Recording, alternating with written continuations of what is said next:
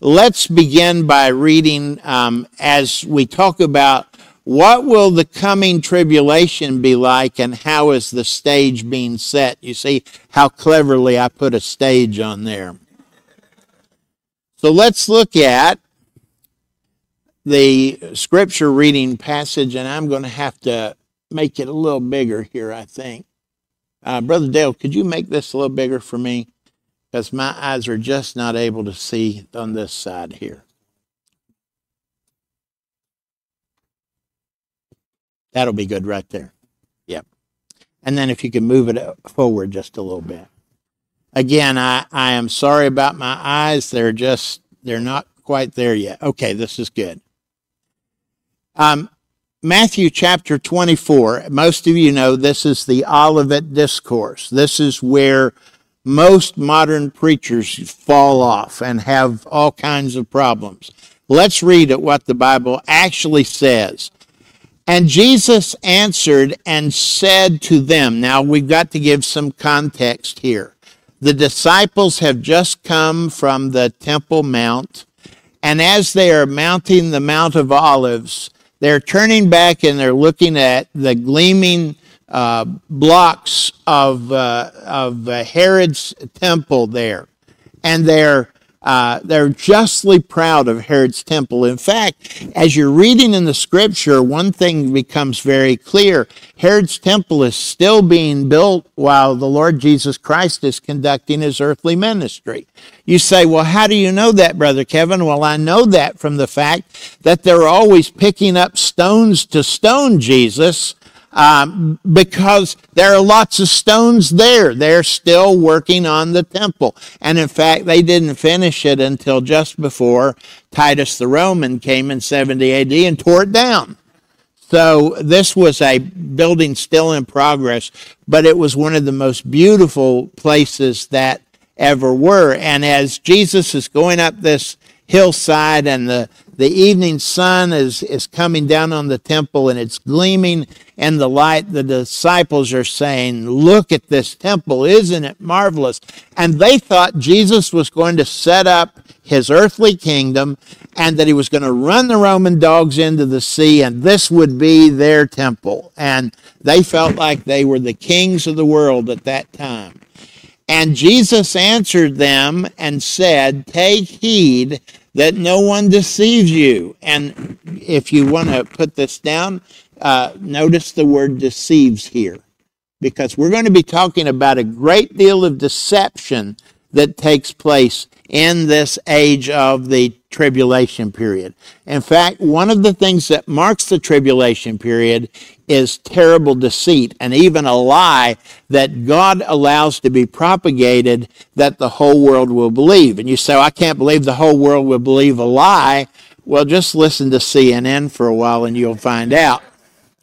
For many will come in my name saying, I am the Christ. And by that you might put Messiah.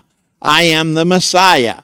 And will deceive many. And again, there's your word deceive. Do you get the drift that what Jesus is talking about is something that is deceptive?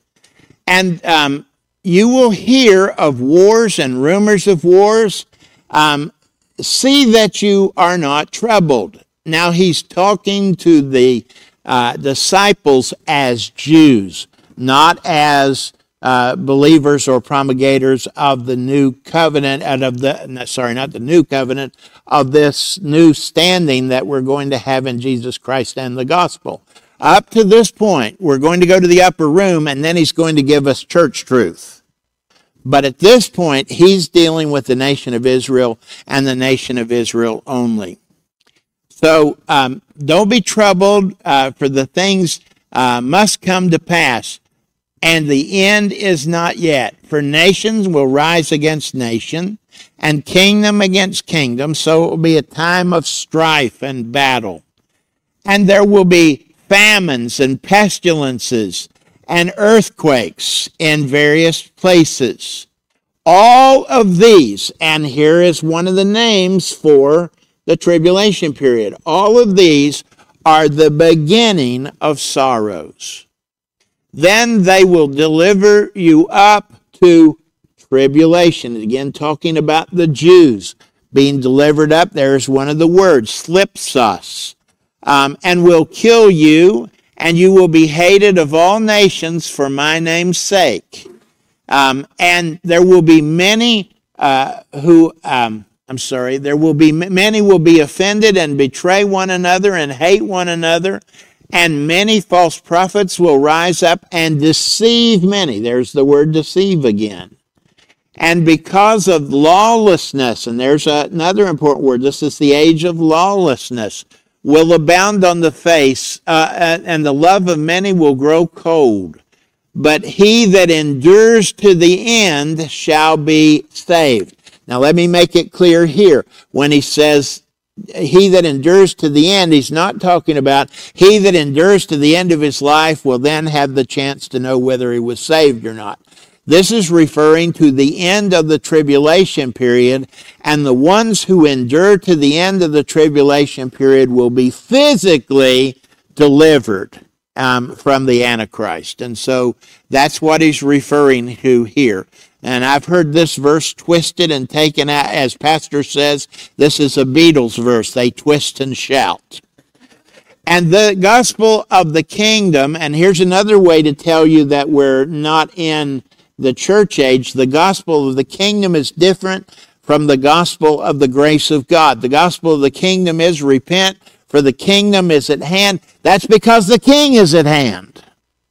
He was right there and was ready to lay the offer of the kingdom on the table, and the Jewish leaders, as Pastor pointed out in that wonderful diagram of the Gospel of Matthew, they rejected the Lord Jesus, and the offer was taken off the table, and from that time on, Jesus only spoke to them in parables.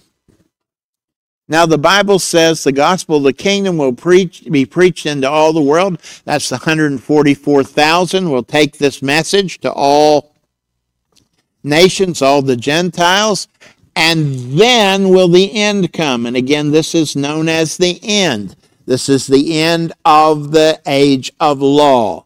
You see, when Jesus Christ died on the cross of Calvary, God's stopwatch stopped.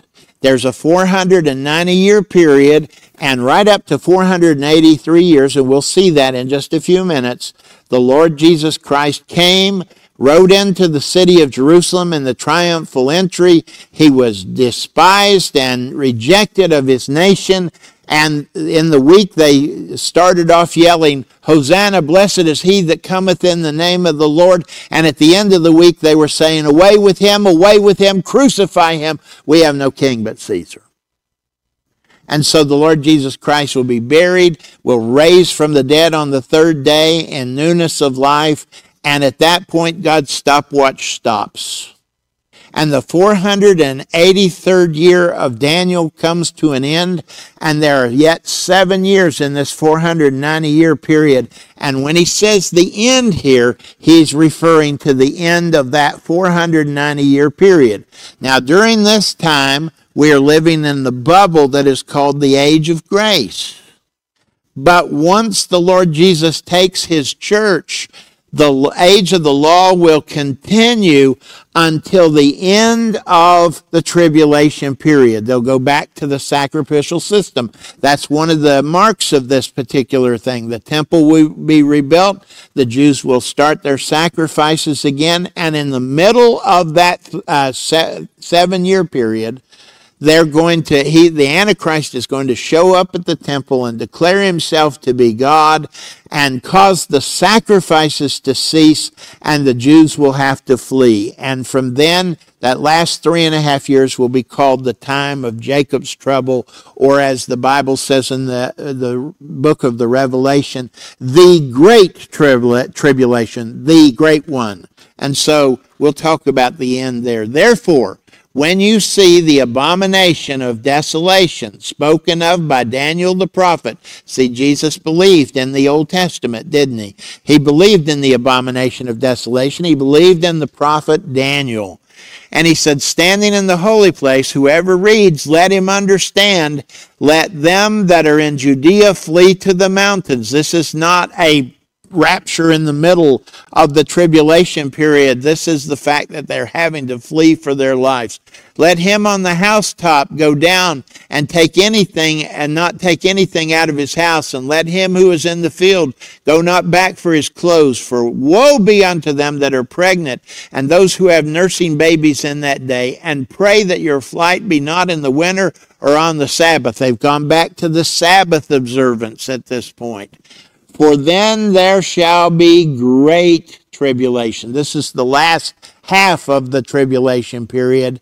That's when things really heat up, such as has not been seen from the beginning of the world until this time, no, nor ever shall be.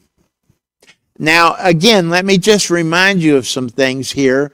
From his language, the Lord Jesus is not talking about a local occurrence that might have happened in 70 AD, but rather a worldwide tide of terror and torment and trouble. And it is my task in this session of our Bible conference to briefly answer the question, what will the tribulation be like, and how is the stage being set for this tribulation period? This is a vast subject that runs from Genesis, and it's Genesis in the depths of the Old Testament, and expands through the rest of the Bible, terminating in the book of the Revelation, chapters 4 through 19. And we can only touch on this great subject just briefly, so let us begin. First of all, this chart that you've seen before, the Lord Jesus Christ dies on the cross of Calvary, and 483 years of the 490 years have taken place. 50 days later, the Holy Spirit descends on the church, and there is a parenthesis of undetermined length.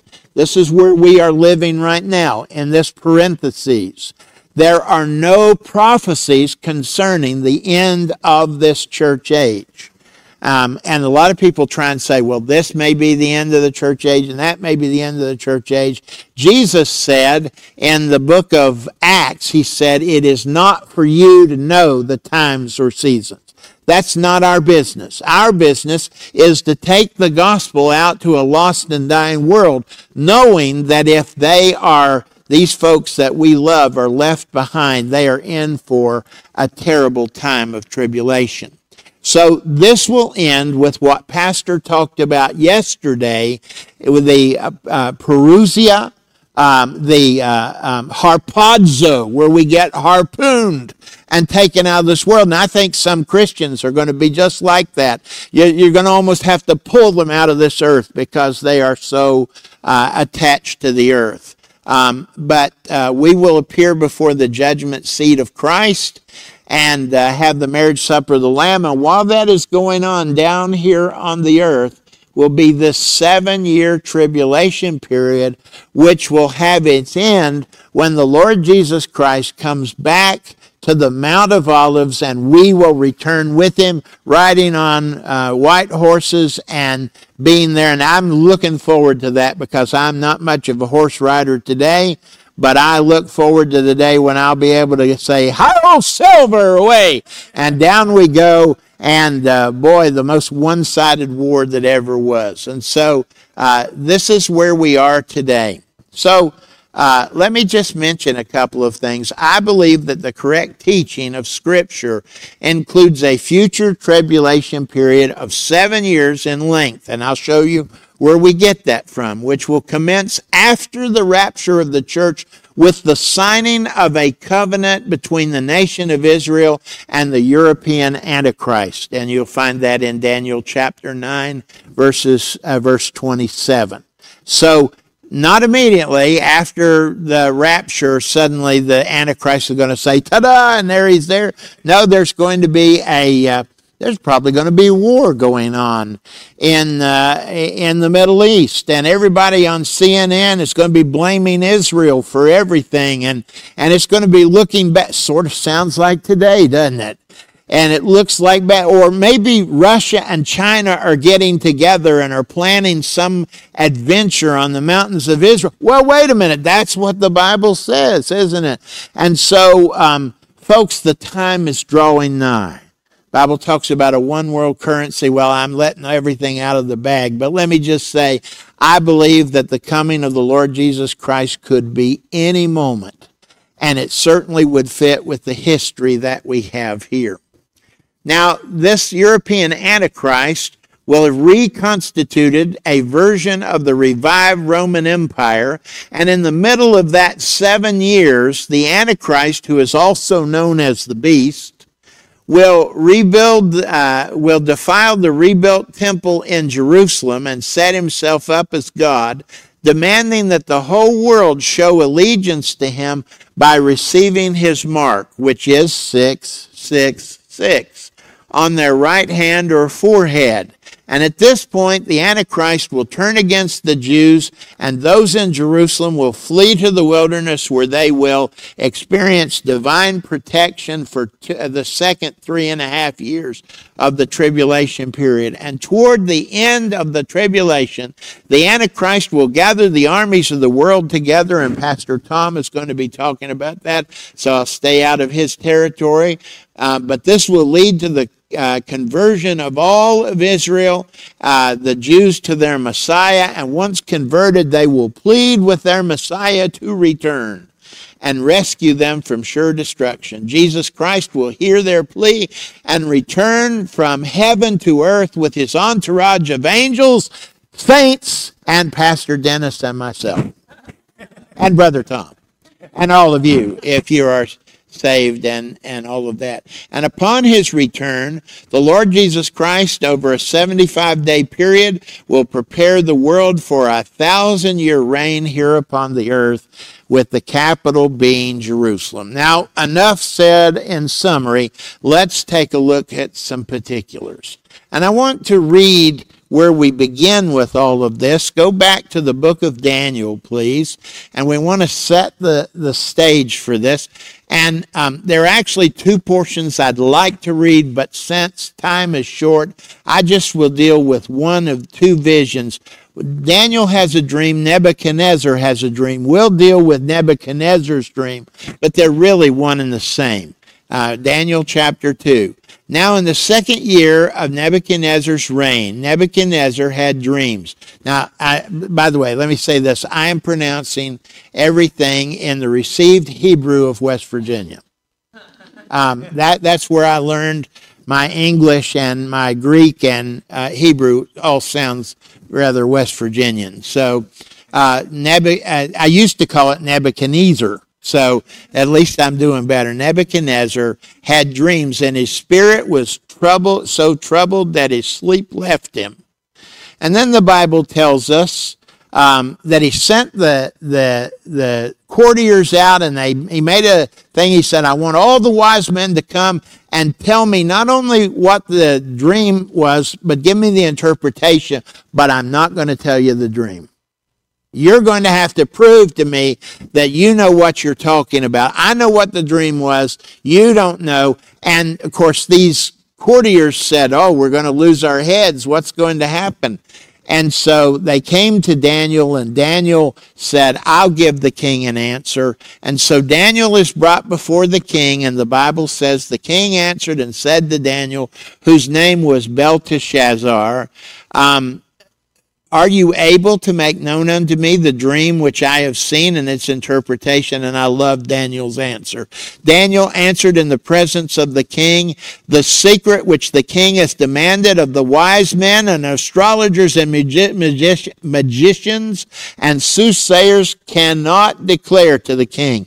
He's kind of putting his thumb in the eye of these other guys.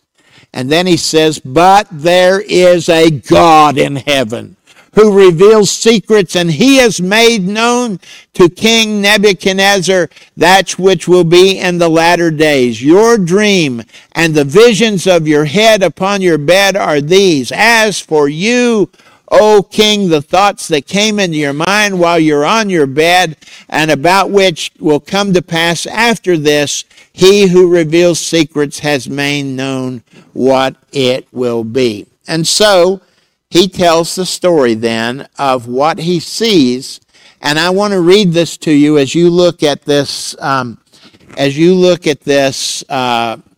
Graphic I've put up here. You, O king, were watching, and behold, a great image. And of course, naturally, this man being a pagan would think in terms of pagan idols. He said, this great image, whose splendor was excellent, stood before you, and its form was awesome. The image's head was of fine gold, and chest and arms of silver, and its belly and thighs of bronze, and its legs of iron, and its feet partly of iron and partly of clay. You watched while the stone was cut out without hands, which struck the image on the feet of iron and clay, and broke them into pieces. And then the iron and the clay and the bronze and the silver and the gold were crushed together and became like chaff from a summer threshing floor. And the wind carried them away, so that there was no trace of them was found. And the stone which struck the image became a great mountain and filled the whole earth. This is the dream. Now we will tell you the interpretation before the king. You, O king, are a king of kings, for the King of heaven has given you a kingdom, power, strength, and glory. And wherever the children of men dwell, or beasts of the field, or birds of heaven, he has given them into your hand. And he has made you to rule over all of them. You are this head of gold. But after you shall arise another kingdom inferior to yours, and then another, a third kingdom that shall rule over the earth, and a fourth kingdom shall be as strong as iron, inasmuch as iron breaks into pieces and shatters everything like iron that crushes. That kingdom will break in pieces and crush all the others. Whereas you saw the feet and legs partly of potter's clay and partly of iron, that kingdom shall be divided, and yet the strength of the iron shall be in it. And just as you saw iron mixed with ceramic clay, so the toes of the feet were partially iron and partially clay, so that the kingdom shall be partially strong and partially fragile.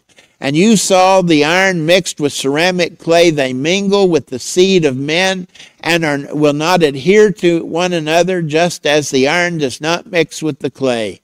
And in the days of these kings, the God of heaven will set up a kingdom that shall never be destroyed, and the kingdom will not be left to other people. It shall break into pieces and consume all these kingdoms, and shall stand forever. Inasmuch as you saw that stone that was cut from the mountain without hands, and it broke in pieces the iron and the bronze and the clay and the silver and the gold, the great God has made known to the king what shall come to pass after this. The dream is certain, and the interpretation is sure. Now, what he saw here was a head of gold, which was the Babylonian Empire, that reigned from 605 to 539 BC. Now, understand, there were other great world empires. There were other great groups of people, Hivites, Hittites, and other people, the Egyptians and all of that. But this is from the perspective of the center of the earth, which is Israel. This is what has to do with Israel. And in the history of Israel, they have been enmeshed with these kingdoms, and this is known in our Bible as the times of the Gentiles. The times of the Gentiles. So beginning in 605, the Gentiles have controlled the city of Jerusalem without a break until the present day. Now, you say, but Israel's back in the land. Yes, but they can't do what they want with their Temple Mount. And that will not be done until this peace treaty is signed, and they think they have permission to rebuild this temple, and it becomes a pretext for the Antichrist to declare war on the nation of Israel. And at the end of that period, when the temple is going to be defiled and then destroyed, the Lord Jesus Christ is going to step down, and the times of the Gentiles will end. But this is literally a flow of the times of the Gentiles, beginning in 605, running from the Babylonian Empire to the Medo-Persian Empire. And you notice two arms because there are two sides to it. One is the Medes, the other are the Persians, and they run from 539 BC to 331 BC. And then there is the belly of brass. This is Alexander the Great, 331, all the way to 146 BC. And that kingdom is broken, and especially there are two that are going to affect the nation of Israel, the Ptolemies down in Egypt, and the Seleucids, no relation to Lucas, Seleucus up there in the Syrian area. And so they will reign till 146. And then the Jews will appeal to their good friends, the Romans, who will come in and say, we are here to help you out. And they will be. They move in and they take over, and before the Jews know what happened, the Roman Empire conquers them, and the Roman Empire lasts from 146 BC, and a lot of people get this wrong. The Roman Empire did not die until 1453 because the Eastern Empire still was in existence until just a few years before Columbus sailed the ocean blue. The Roman Empire has not been gone all that long. But that Roman Empire will be revived at the end of this time, and even now is perhaps beginning to take shape. Now, Daniel had a second vision, and this is the vision that Daniel had. He saw a beast like a lion that had an eagle's wings, and the wings were plucked off, and he was given a man's heart. This represents the Babylonian kingdom. And then there's a second creature that comes out of the sea, and it's like a bear, and it's raised up on one side because the Medo-Persians are a divided empire, and the Persians are stronger than the Medians. And it had 3 ribs in its mouth, and that, again, we could go into all kinds of content on that. And it was told to arise and devour much flesh because it literally covered most of the ancient world of its time. And then came an empire like a leopard, and this is the Roman or the Grecian Empire, and they have fowl's wings and 4 heads, and they were given dominion. The reason they have 4 heads is that it divided into 4 separate kingdoms. And then finally there is this Roman Empire that is exceedingly dreadful, and it will come up out of the sea, has teeth of iron and nails of brass. But then a later development is they had 10 horns and a little horns that plucked up 3 of the horns. This is referring of internal descent, and this little horn is none other than the Antichrist. So if we looked at these two visions together, here's what we would see. On Nebuchadnezzar's side, we have here the beautiful brass image.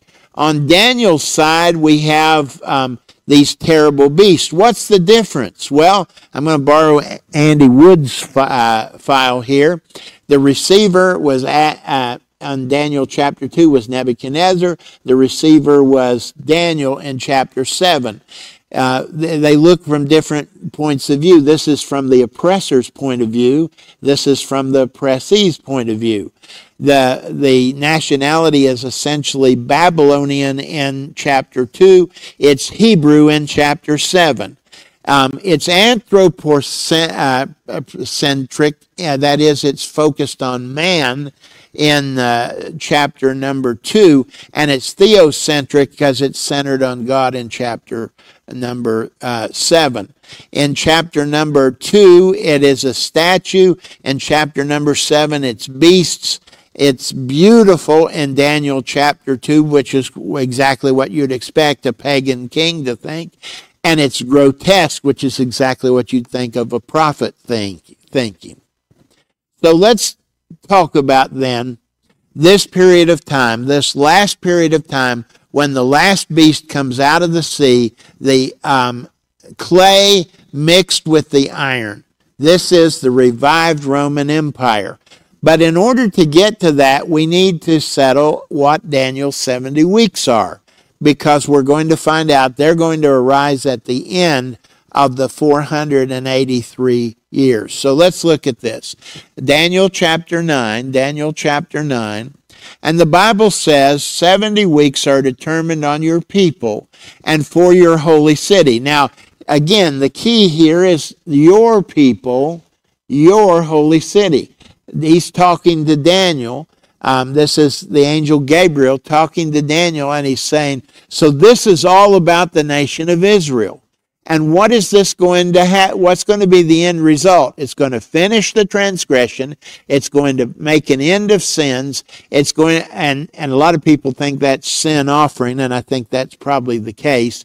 To make reconciliation for iniquity, to bring in everlasting righteousness, to seal up the vision and prophecy, and to anoint the most holy. All of that's going to happen at the end of Daniel's 70 week.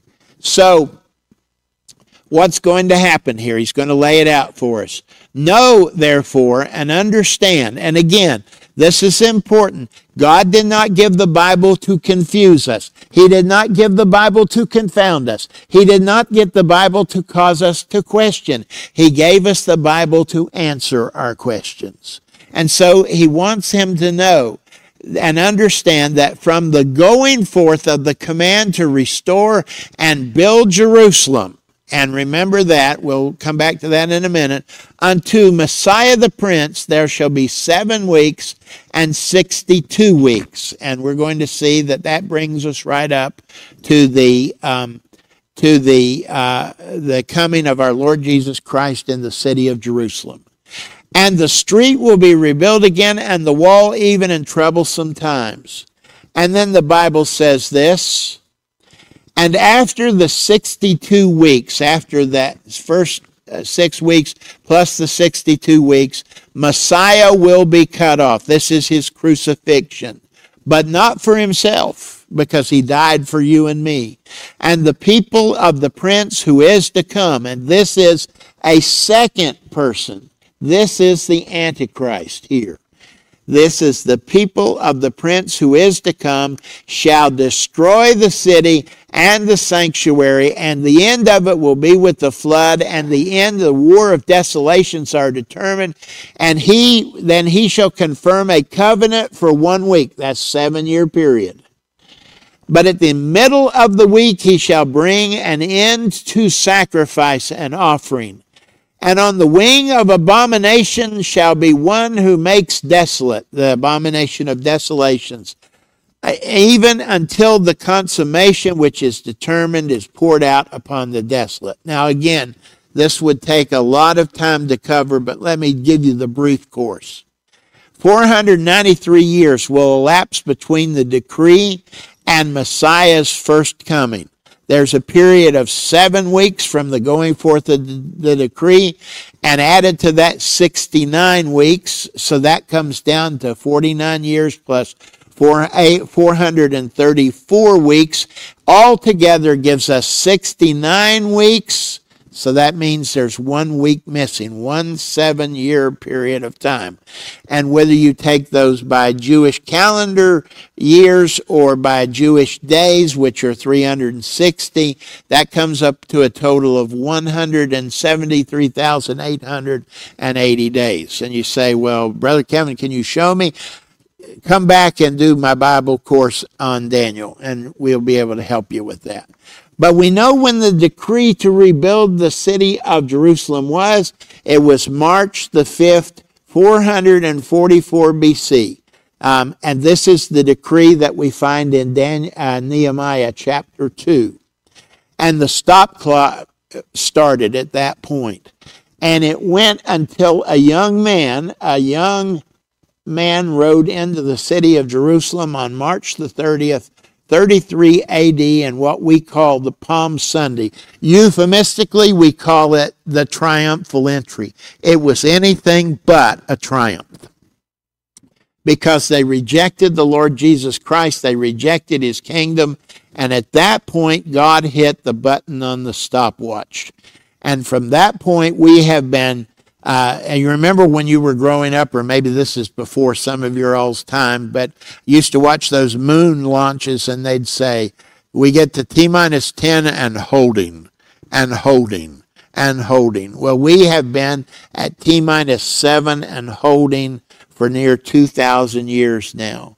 There's a gap between the 483rd year and the 484th year.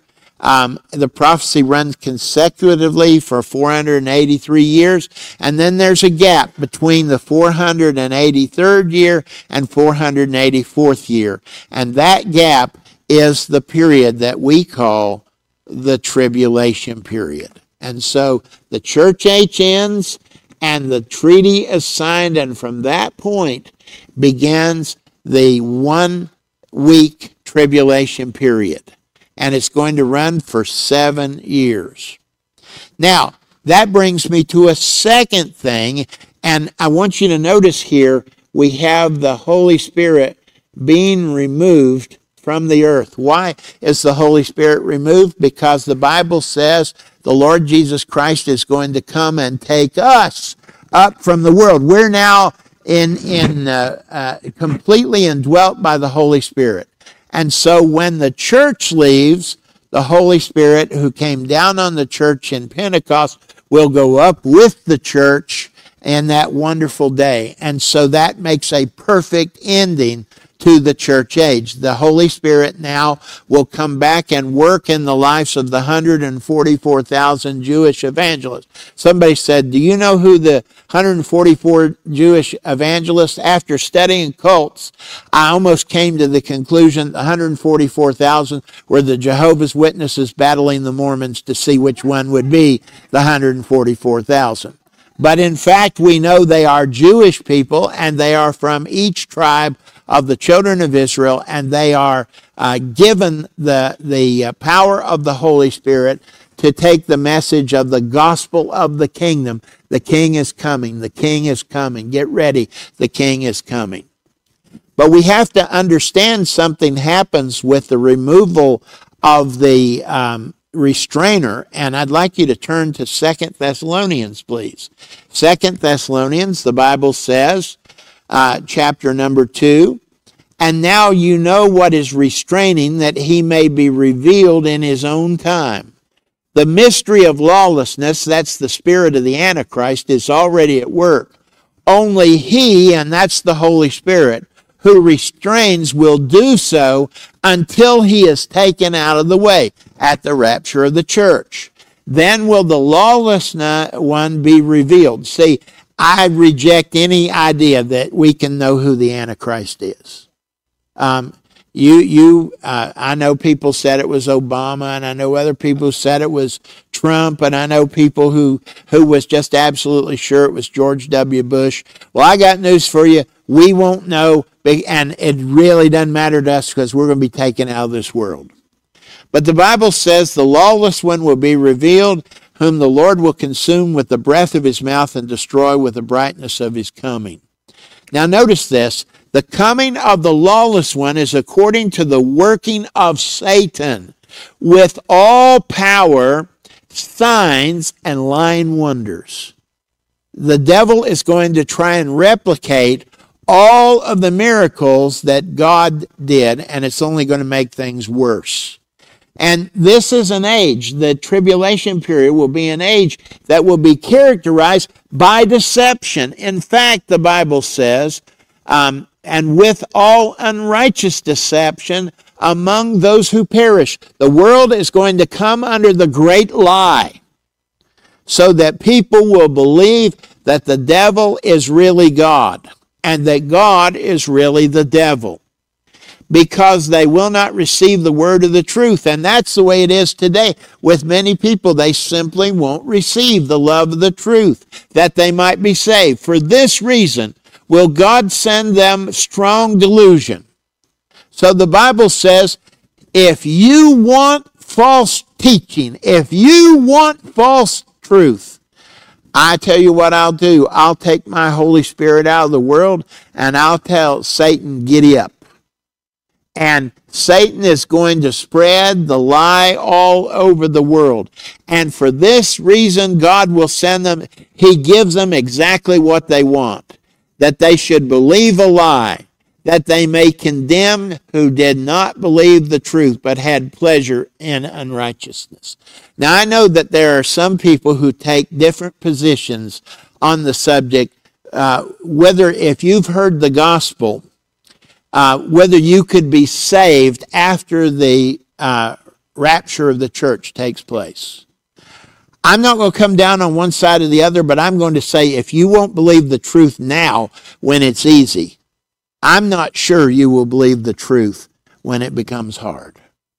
And so let me suggest to you today that there's going to be a time of deception and lies. Now, very quickly, let me give you a timeline for this.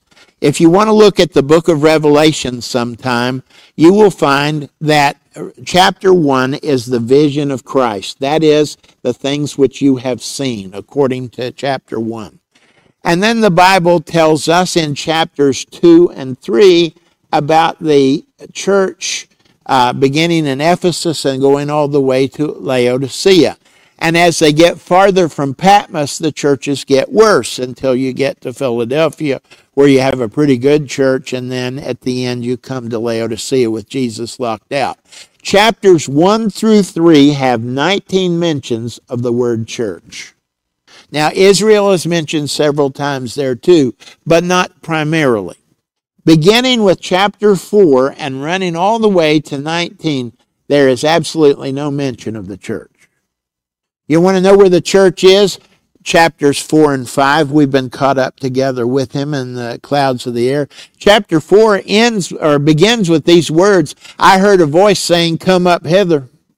That sounds to me like the Lord's rapturing the church. Come up here. And from chapter number 4 and to chapter number 19, this is the tribulation period. I'm not going to get into the kingdom age or the battle of Armageddon. Tom will be dealing with the battle of Armageddon in just a few minutes. But I just want to say, most of the book of Revelation, not one time will you hear the church mentioned, but Israel is mentioned time and time and time again. So that Israel is really the focus of the tribulation period. Now, just as the world was blessed, according to the Abrahamic covenant, I will bless them that bless you, and I'll curse him that curses you. So when God begins to deal with the nation of Israel, he is also going to have to deal with the rest of the world. And you read in chapters, especially in chapter 6, about this book that's got seals on it. According to my understanding, that is the title deed of the earth. And the Lord Jesus Christ is found worthy to cast those people off the earth who don't belong here and make ready for the kingdom for those who are going to be here. And that's what you have chapters 4 all the way through 19. Now let's move down real quickly because my time is running out, and I just want to make sure to get the overview for you here. There's a covenant that's going to be made at the beginning of the 484th year, and it will run for 3.5 years, and then in the midst of, the Bible tells us, the Antichrist will desecrate the temple and end sacrificing, and from that point on, that last 3.5 years is called the tribulation, the great one in the book of Revelation.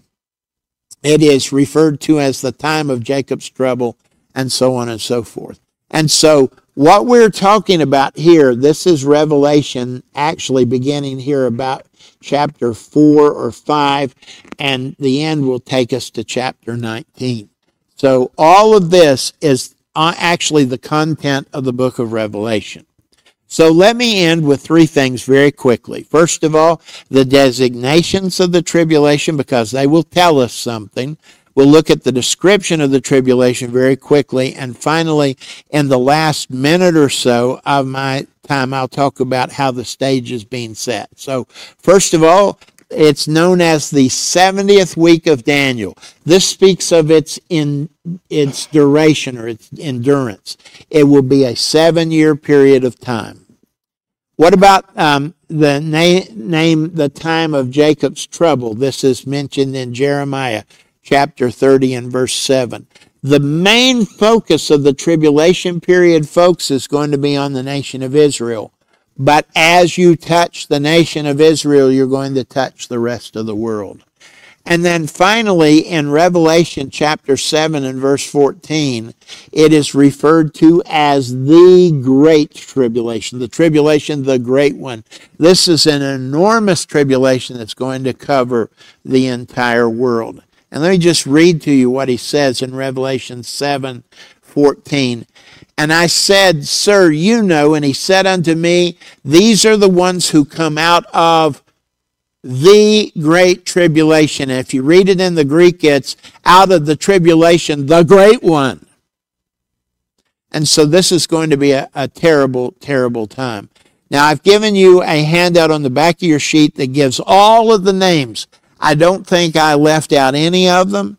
I think Dr. Price got them all. So this will give you a ready guide to study this as you go home and spend time. And I would spend time studying this. This is important. Now let me give you really quickly a description of the tribulation. First of all, it is going to be a time of darkness. Joel tells us, Blow the trumpet in Zion and sound an alarm for my holy mountain. Let all the inhabitants of the land tremble, for the day of the Lord is coming. It is at hand, a day of darkness and gloominess, a day of clouds and thick darkness. This is not going to be a time of joy. It's going to be a time of great darkness. Number 2, it is a time of deception and despotism. Then will the lawless one be revealed, whom the Lord will consume with the breath of his mouth and destroy with the brightness of his coming. The coming of the lawless one, who is working with all signs, power, and lying wonders, and the all unrighteous deception among those who perish, who did not receive the love of the truth. God will send a strong delusion. So it's a time of deception. It's also a time of despotism. The Bible says that he causes all to receive a small and great, rich and poor, free and slave, to receive the mark on his right hand or their forehead, that no one may buy nor sell except he who has the mark of the beast. My friends, let me say that we saw in COVID where this was a dry run. I believe that it's going to come to a place where he will tell a lie and the whole world will have to receive that mark. We were told you either have to receive this vaccine, or if you don't, you won't be able to work and all of that. How many nurses got thrown out of nursing? Folks, that's a dry run. They saw how it worked, and they realized that there were so many sheep around that were willing to just follow that we'll get rid of a few thousand Christians, and then we'll be able to just do what we want to.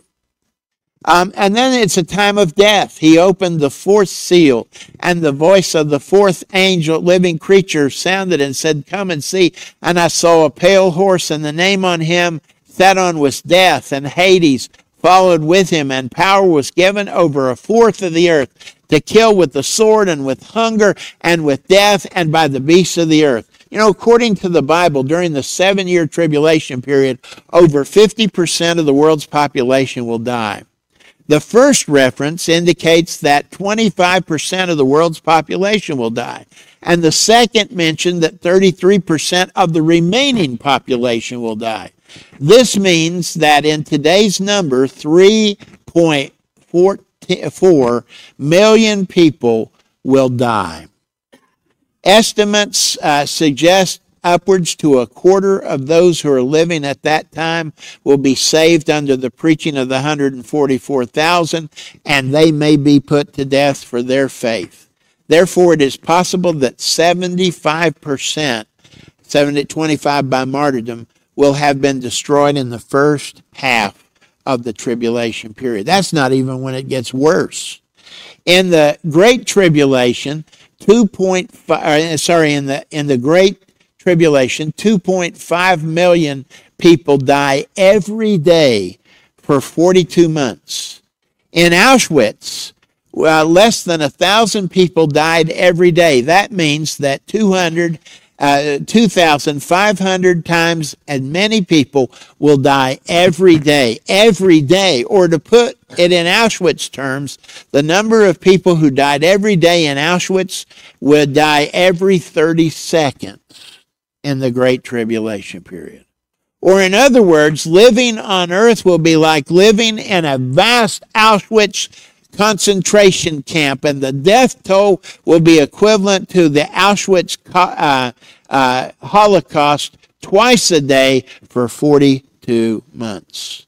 Everything, the vegetation will be burned up, all the grass, every tree, everything green will be destroyed. The sun and moon will be darkened as nature goes into revolt, and the gates of hell will open, and locusts the size of horses will come out onto the earth, and these locusts will be allowed to sting men with scorpion-like pain that will last for 5 months. And the Bible says men will beg God to die, and they will not be able to die.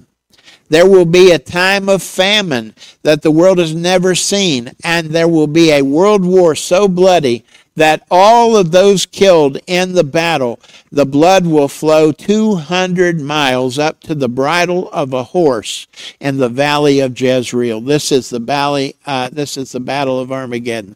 All told, during the Great Tribulation, as many as half of the people on the earth will be killed.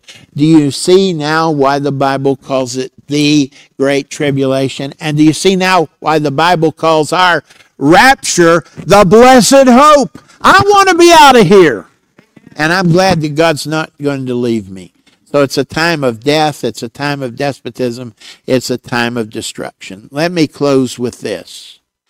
There are no ways of telling when Thanksgiving is coming. They don't put out Thanksgiving sales. But when they start putting out the Christmas stuff, you know Thanksgiving is right behind.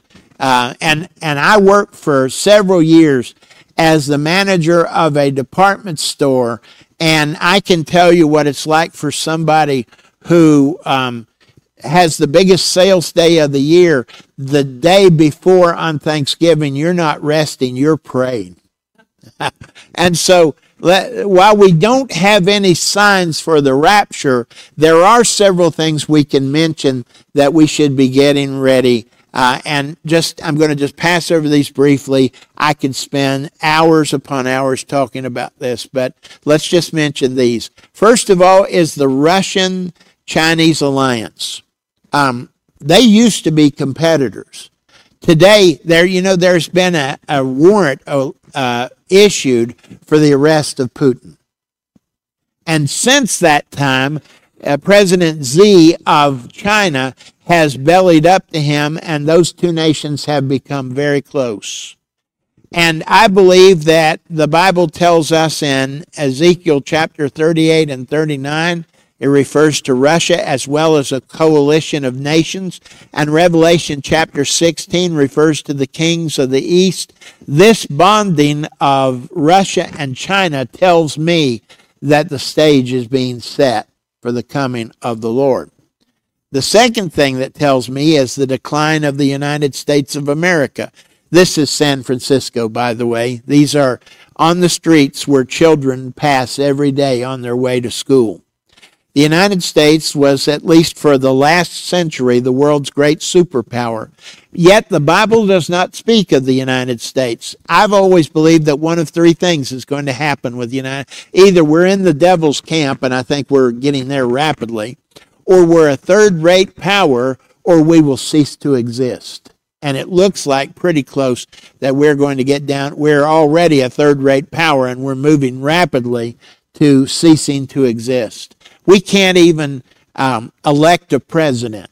We can't even, with any certainty, we're all concerned whether our ballot would really get cast. We're all concerned. Even the Republicans can't settle down and get a Speaker of the House. We are a second-rate banana republic, and it's getting worse. And I bleed red, white, and blue. But I'm telling you, I cannot believe this was the nation I was born into. And then I would point out to you the Great Reset. A one-world government is waiting in the wings. The Bible says that the Antichrist will cause all, small and great, rich and poor, to receive a mark on their right hand and foreheads. And there was enough serious discussion at the time of the COVID that people were afraid that they were getting the mark of the beast as they were getting the vaccination. Now, I don't believe that was true, but I will say this to you today. They'll use just such a pretense to put us under that kind of bondage. So the one world government is waiting in the wings, and we have to know that it's coming. Here's another one that tells me there's a one world currency. They're trying desperately to do this for the United States, and we have been resistant to it. But the rest of the world is coming under that. And now, nobody wants to carry money. Nobody wants to get money anymore. It all has to be by credit or digital credit card or something like that. I never would have believed that when I first entered the ministry 50 years ago. But I want to say to you today, we are now moving to the place where nobody wants money anymore. They want money that can be moved around by the use of a card or the use of a thing on your hand or your forehead. And then let me say, another one would be Israel being in peril with anti-Semitism on the rise. We are seeing today a terrible thing going on in our country where so many of the young people that have been raised in our colleges and universities have turned against the nation of Israel and are holding rallies for the Hamas, even after they have done all the atrocities they have done. Folks, the Lord Jesus Christ is coming. I believe he will be here anytime. And I definitely believe that I am going to leave before the great time of tribulation. I'm so glad I will never have to face the tribulation period. Let's pray. Thank you, our Father, for the hope that you have told us that we will not have to endure the great tribulation period. We will go to be with you. And Father, we thank you for that. Now, Father, help us to get earnest about getting the message of the gospel out. So many precious souls need to be saved. I think about this. If only 1/4 of the world is actually going to live through the tribulation period, almost everybody that we rub shoulders with are potential victims of the great tribulation period. Oh, Father, help us to get this message out. This we ask in Jesus' name. Amen.